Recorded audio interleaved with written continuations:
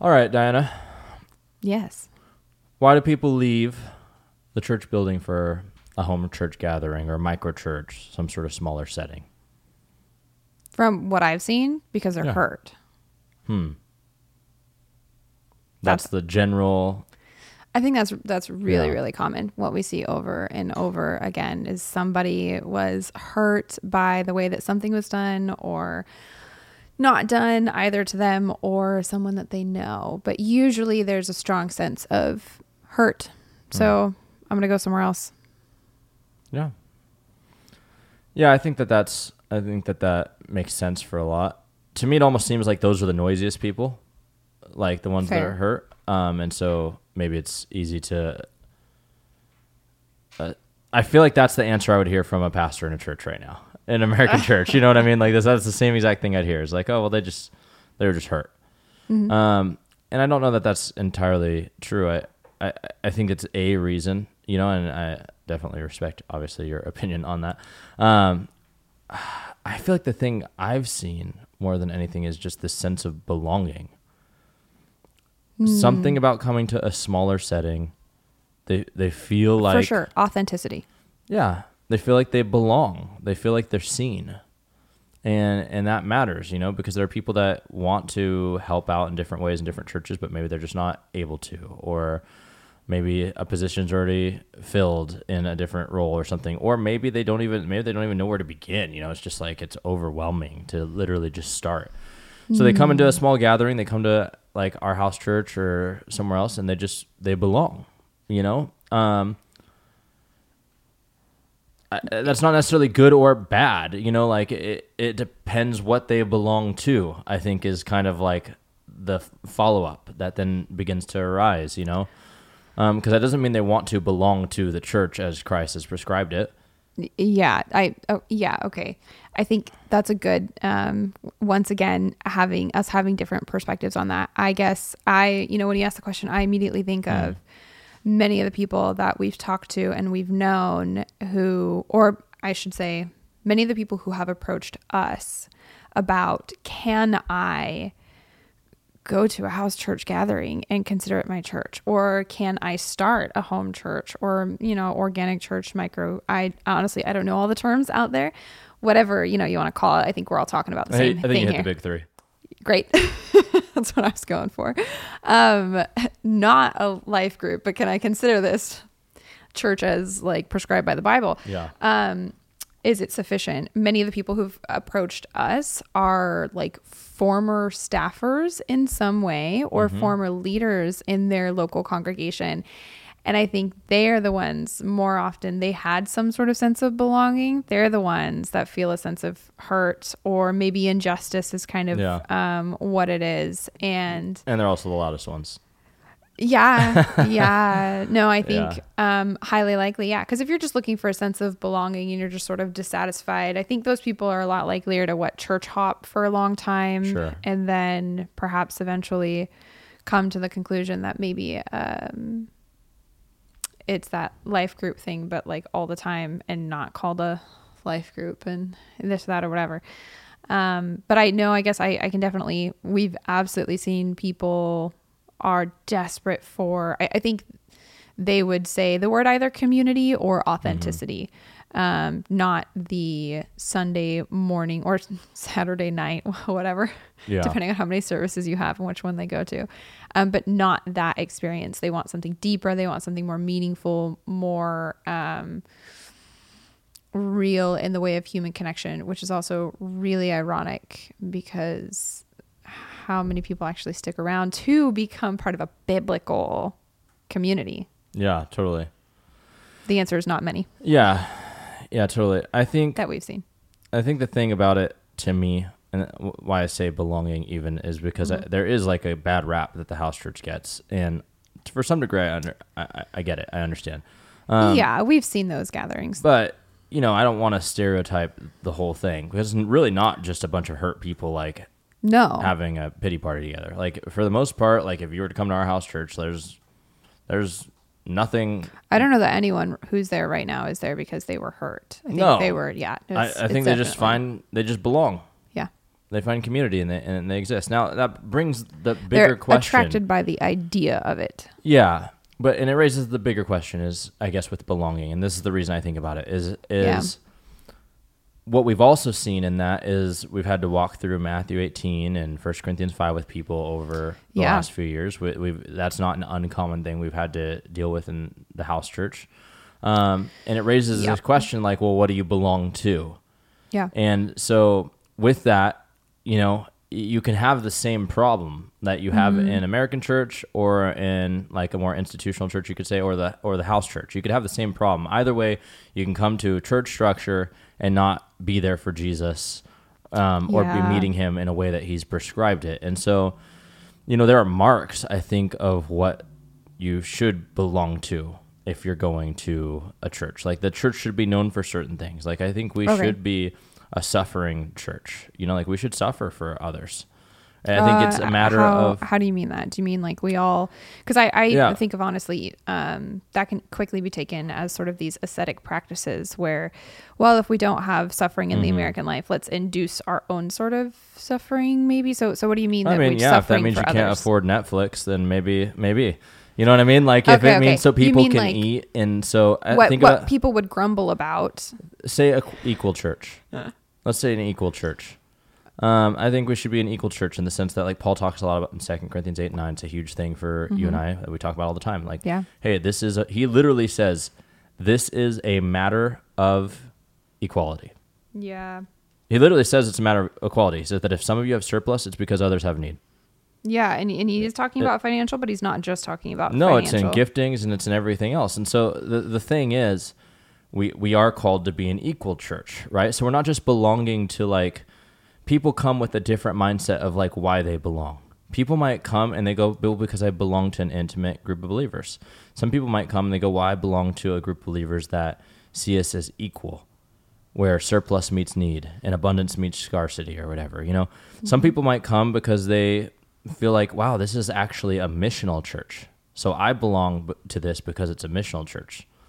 Some might come because they say it's a giving church. Wow, these people are really selfless. And so I feel like I belong to this because it's selfless.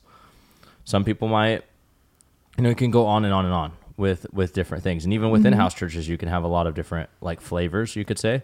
Yeah. You go to house church and they could be on fire for just like worship. And then people go, I belong here because these people sing. They sing like they mean it. I've definitely seen that as well. Not just, I guess, in the house church, because my first exposure to sort of that,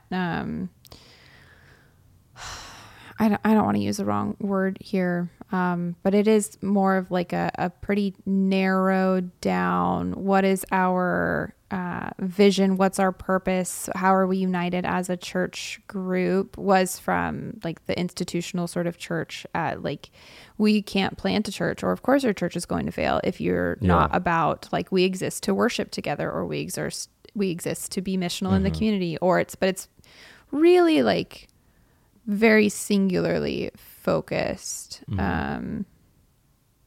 That is just out there. Also, by the way, that was 2 Corinthians 8, basically 14 and 15 that you were quoting. Yeah, it's great. Earlier. If you want context, go read it. My point is in all that people... Belonging to specific kind of narrow things. Yeah. I think it's different flavors of the church still. But the reality is like when you come to a house church and you find that belonging... The thing is, people need to ask themselves, am I coming here to find a belonging in Christ's church? Like what are the marks of a church altogether, a healthy church? Yeah, community should be a huge fullness. I just think fullness, diversity is like everything else is kind of exclusive, right? Like maybe that's the difference between a life group. Well, even that, you just said it, like diverse, a diverse church. You know what I mean? You could list off 1,000 of these things. Like, what is the church? The church should be a diverse church. It should be a suffering church. It should be an equal church. It should be a worshipful church. It should be a praying church. It should be a, whatever. It should comprehensively be all of these things. Is that your point? Yes. Okay. And when we say we come to belong, most people aren't looking for that comprehensive belonging to all of this. No, I don't even think they want to. A lot of the times. Otherwise, we wouldn't have gone through Matthew 18 and 1 Corinthians 5 or whatever with people. Yeah. I think the reality is like in the same way that people church hop in American, more institutional church, people do the same thing in house church. The reality is like, yeah. they're not necessarily coming with pure motive. I think if you come with pure motive, then I can walk in an institutional church this Sunday and, you know, I may have a lot of disagreements with things, but like I can worship God and I can find some sort of fullness to like why I'm there and meeting the Lord there today. Yeah.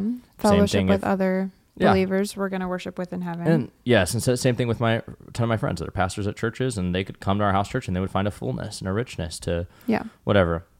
And that's great, you know, but belonging is what I would say. You know, there's some sense of belonging, and that's why people are oftentimes leaving, because maybe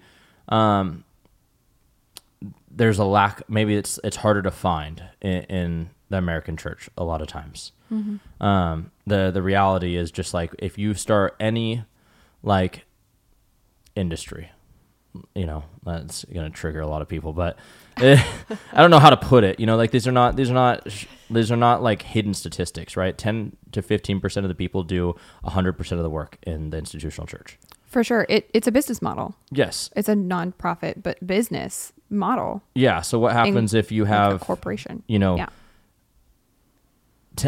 all of this stuff doing this few amount of people doing all of the work.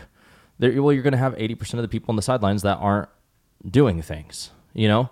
So they're not going to feel like they belong.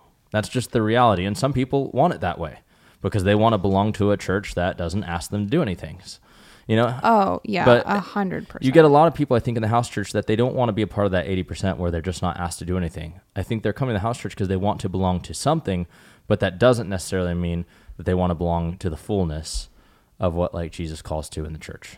Does that make sense? Yeah. Oh, to me, of course. Yeah. Well, go ahead. Yeah. Please read. Please read from Exodus for us. Yeah. Okay. No, like, we do have this model where you say 80-90% of the people do nothing, and, you know, 10 at most. Maybe you got some really active church. You got quite a few volunteers. They might tithe chairs because their pastor tells them to. Okay. No, never mind. I had a thought. I'm going to let it go. I'm not going to go there. Go on, read from the word. Okay. So it just reminds me though, you asked what's going to happen. I immediately think like Exodus 18, Jethro comes up to Moses and he just says, you will certainly wear out both yourself and these people who are with you because the task is too heavy for you. You can't do it alone. This is like, gosh, is it in quite a few places, anything we see in the Old Testament that is good and is sort of profitable, we have to understand this is literally a shadow of the fullness of Christ that was to come. And I definitely see a lot of people go to, whether they call it a Moses model or a Mosaic, whatever, or I don't know. There's lots of different ways that we kind of structure our churches. I see a lot of people form much of that around what's given to us in the Old Testament. Oh, we just form a lot. It's fine. Anyways, so then, you flip over to Colossians 2, and like all these things were but a shadow of what was to come. The substance is Christ. Or you go to, where was it? Hebrews. I don't remember where in Hebrews. It's like 9, 10, 11. I don't know. I was in all those places, so I can't remember. But you go over there, and the author of Hebrews is also talking about how, like, the atoning sacrifice, I think it's a blend between 9 and 10, the atoning sacrifice of that system that we had in the Old Testament, it was but a shadow of what to come. The substance is Christ. And I think there's this, we see here, Jethro's pretty like anybody. This is not like a Christian principle here.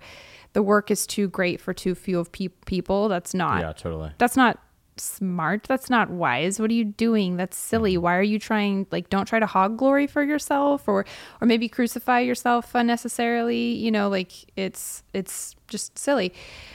And then we get to the New Testament, though, and, we get to Romans and Corinthians, where we're given instructions, or even Ephesians, all great spots, where we see clear instructions on how every member of the body is meant to be functioning, so that we are all, or, even First Peter, we are all living stones, part of this royal priesthood, not just the ones who have that title of apostle, prophet, pastor, teacher, evangelist. No, well, nobody has the title of evangelist, but those ones. Yeah, for the most part, it's just pastor. Yeah. And so, and volunteer, or I don't even know what cool names we give people. Well, some people really get to feel unique honored. ones where they get hired on staff and they're called director.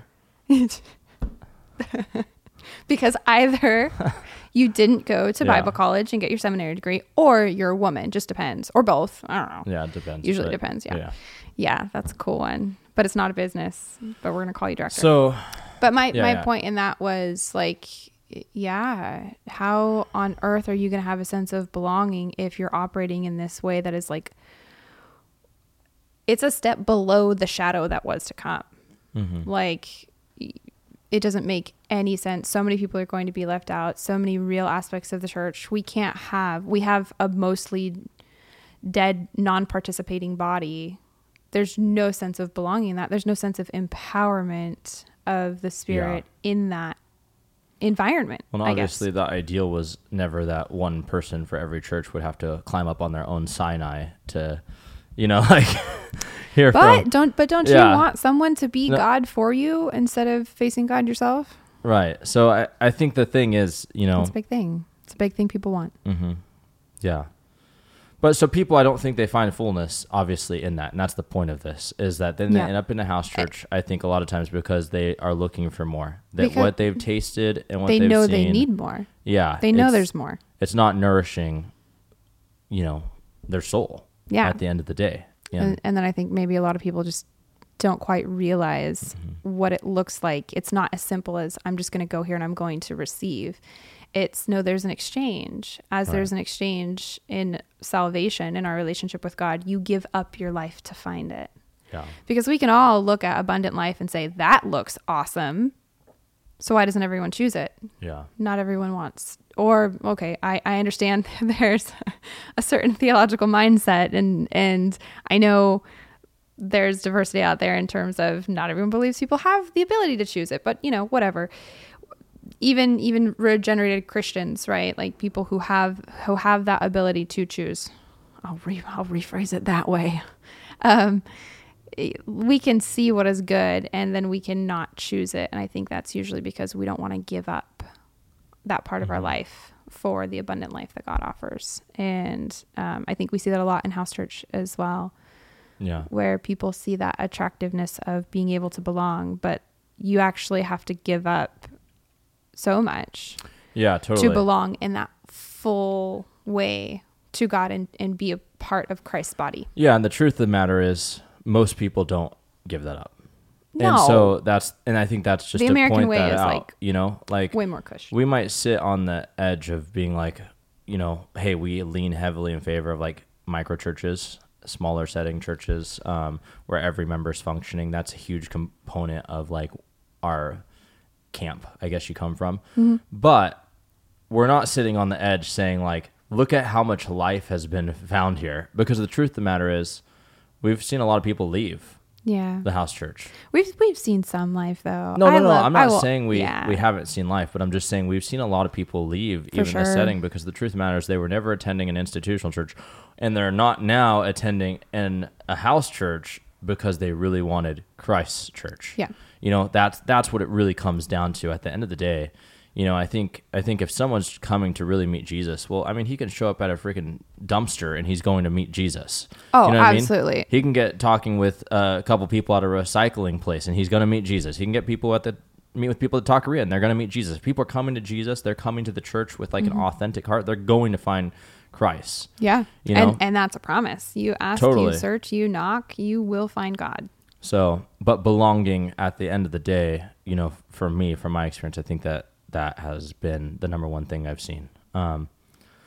So, yeah. So, I guess I have a couple questions that I'm thinking of. Yep. One of those would be, where do you think that hurt comes from? And probably I'm going to answer where Sure. I've seen a lot of that hurt come from before I hand it over to you. But then also just, as someone who grew up in the church, how did you come to prefer something else, right? To prefer the way we do it now.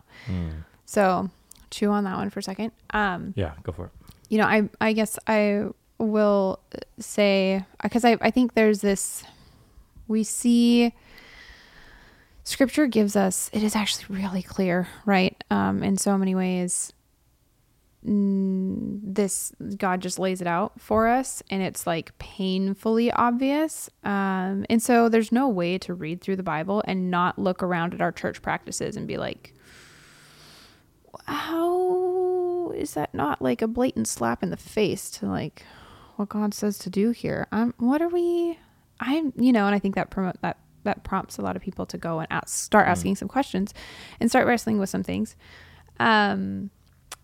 And, depending on how their leaders or their council responds to them, people might incur some hurt in a sense, or they might just feel like there's some injustice going on here. Like, hey, you actually have the power to change this and to do it like the right way. What are you doing? There's kind of no way to get around. If someone has a deep conviction like that, they'll feel a sense of injustice going on, which was kind of something that, you said you feel some frustration at some of that. And maybe that, I don't actually know, maybe that ties into how you came to swing to a different method for your own self. But I think I also have seen, I feel like this just has to be put out there as part of the conversation. I have seen a lot where people don't ever truly have a relationship with God. They only have a relationship with the church. Mm-hmm. And they don't have a desire then when whatever foundation they built of faith that was in the church, when that comes crumbling or fracturing apart, they don't have a desire to go to God with that, or to go to the word and to separate what they see God's people doing from God's person. I have definitely seen a lot of that. And I think probably if I'm going to be honest, from a lot of how I've seen that, I think those become the people who are the most bitter, because they're not looking for God truly. Mm-hmm. They're just upset.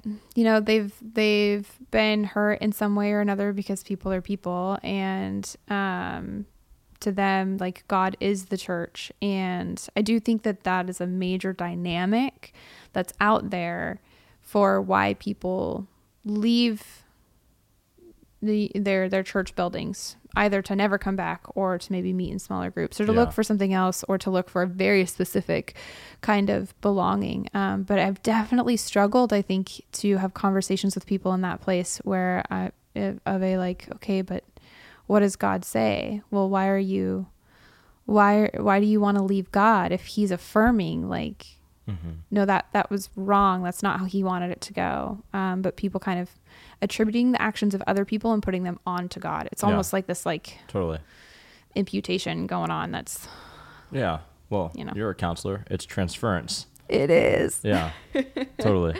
But how do you think people come to incur this hurt? And then how did you go from I'm gonna be to completely have honest, such strong convictions now? I don't think I even have an answer for your first question. I don't even know. I think it's too complicated. I don't think I could sit here and summarize it in a simple way. I just think we've seen every spectrum of it. I've seen everything from totally valid hurts. Yeah, they're valid. Yeah. I don't know. That's so messy, right? Because there's so much people dragging from their personal traumas into those, their church traumas as well. And so it's not, I don't think we could bow tie that in any simple thing, but I'll answer the personal experience. I simply put, I think it's nothing short of a slap in the face to the cross to literally see what Jesus says, to see what God has written in the word, and just ignore it, or to do the complete opposite. It's like literally, if you read something, you're like, love your neighbor, and you picked up an egg and you threw it at their house. You're like what? That was targeted towards some rebellious kids. You're just like, what are you doing? You know what I mean? Like literally, it doesn't make any sense. It's just like, if you like what you've done for the least of these, you've done for me. And you're like, wow, okay. There's a homeless guy. wow, what a jerk. That guy needs to get a job and stop living off welfare. You know what I mean? Like we instantly, like literally just jump to, we just You're gonna completely upset some people with that ignore one. scripture in a lot of cases. And I know that some of that stuff is more complicated than that. Maybe not the egg scenario. But my point is that I do think for me, it is simply put the injustice, that of literally God is black and white. In a lot of ways, we create ambiguity where there's not. And if we would just take God at his word, we'll find our lives are a lot more peaceful and a lot more spirit-led. And so I agree. It's really that simple. For me, that's what it kind of comes back to.